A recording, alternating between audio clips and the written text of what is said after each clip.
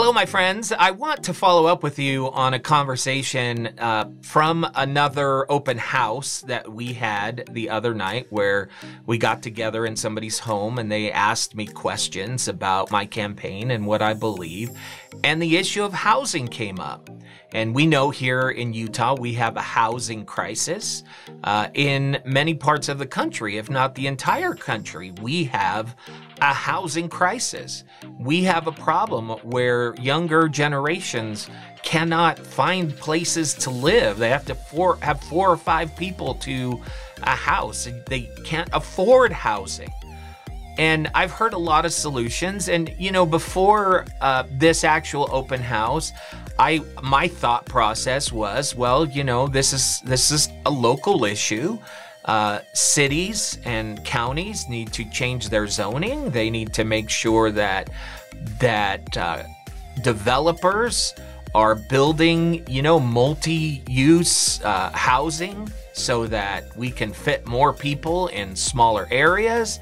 They need to be incentivized to do that, possibly forced to do that. But I've been going through this thought process after that meeting, as I often do. One thing that you will learn about me is that I'm always growing. I'm always adding to my beliefs. I'm always improving them. I'm always researching. I'm always listening. I'm always thinking. I think that anybody who's just decided at one point in their life that this is exactly what they believe and they will never, ever change again, it just doesn't seem like reality to me, and it seems short-sighted. And so for the past week or so, I've been really thinking about this housing problem. And I'm not here to present this incredible solution to you tonight. I'm actually here to ask you and get your thoughts about something that I've been thinking about. And I'm sure you've thought about this as well.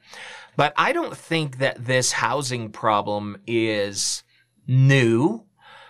I don't think that it is a result of anything that is happening right now. Like, for example, people trying to blame President Biden or people trying to blame Democrats or other groups.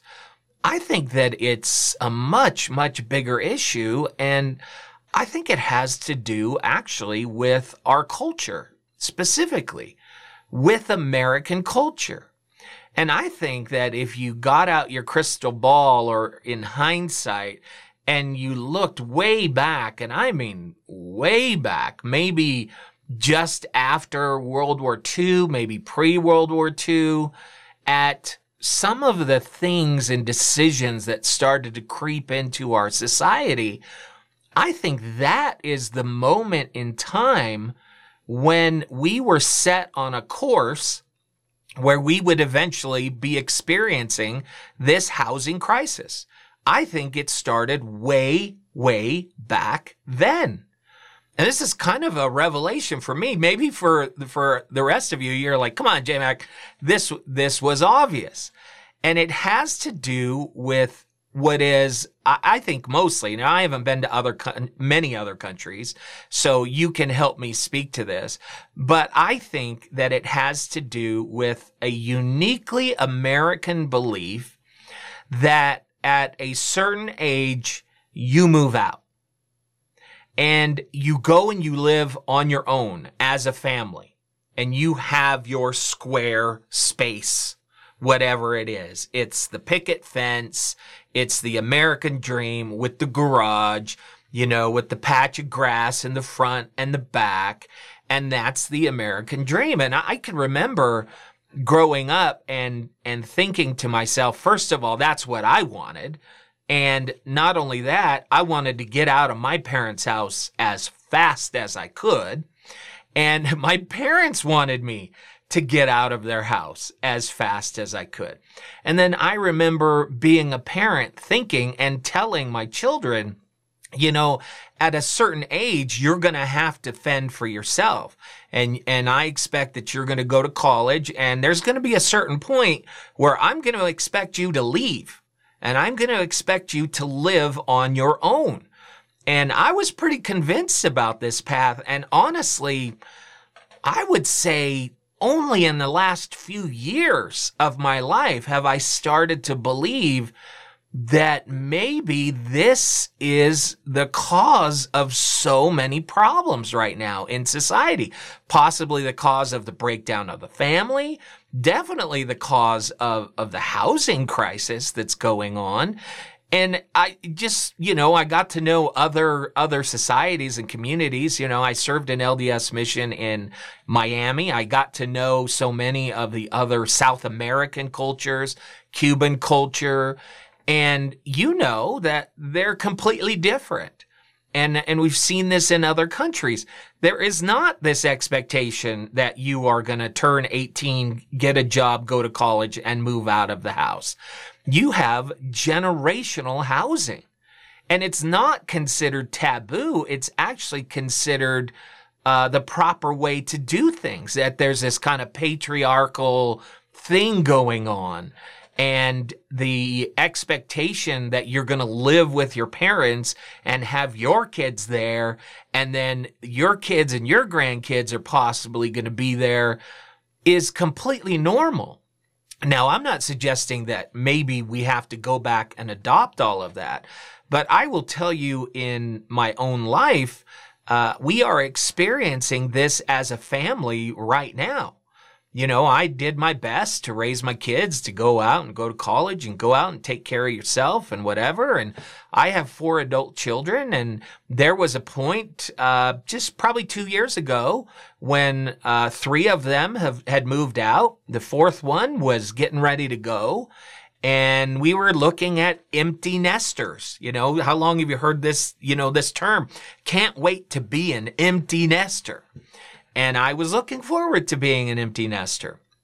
And then some things started to change. The pandemic came. We saw the housing crisis change. But not only that, in the lives of my own children, things started to change. And these changes brought them back to us.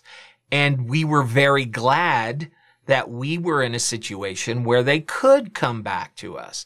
So, for example, many of you know the story of my daughter. I've shared with you the lives of my kids. They all know that they're kind of part of this broadcast on a regular basis. So, somewhat about them. But my oldest daughter visited Louisiana, New Orleans, one time. We were there as a family. She fell in love with it.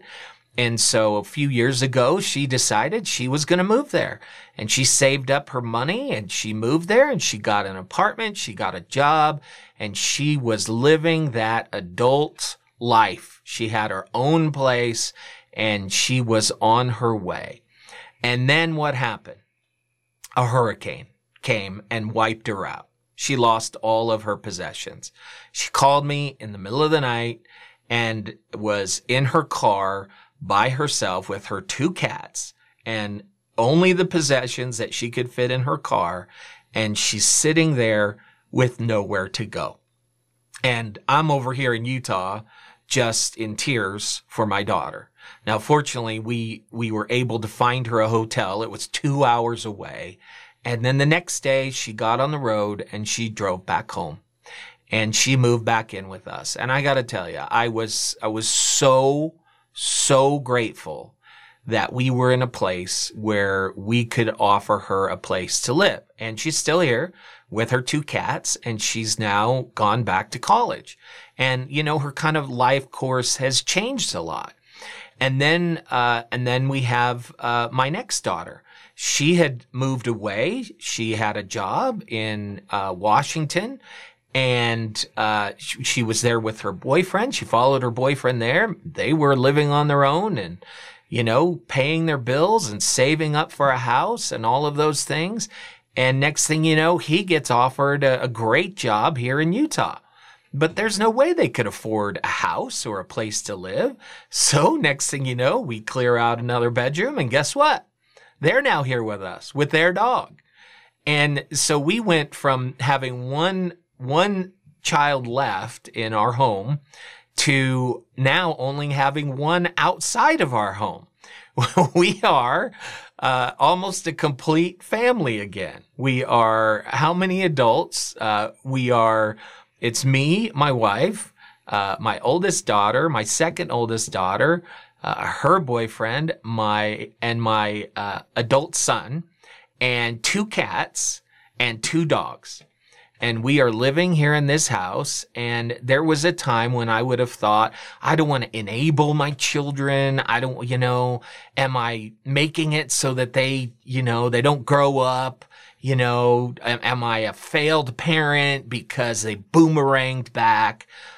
I'm not feeling any of those things. And it's really kind of this transition or growth for me. I'm actually incredibly grateful. And you know what?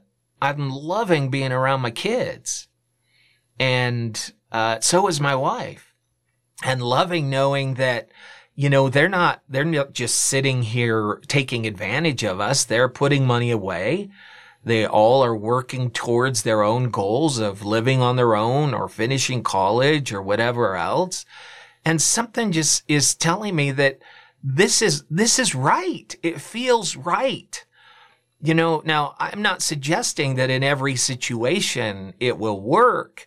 And I certainly worry if I create a situation where I stunt the growth of one of my children because I'm providing free rent or whatever else, and they're not growing. They're taking advantage of that. And my wife and I have those discussions and we talk about it, but we're not in that situation with any of our kids. And I just thought, I wonder if it would have been different. I wonder if my children would be in a better place if from the very beginning, instead of having this feeling that they have to move out, they have to be on their own, they have to find their own place, if from the very beginning they knew that they could stay with us as long as they needed to and save up money. And maybe they don't go into debt for college, because that was one of the things, move away and go to college and get student loans for housing. And now they're paying off that debt.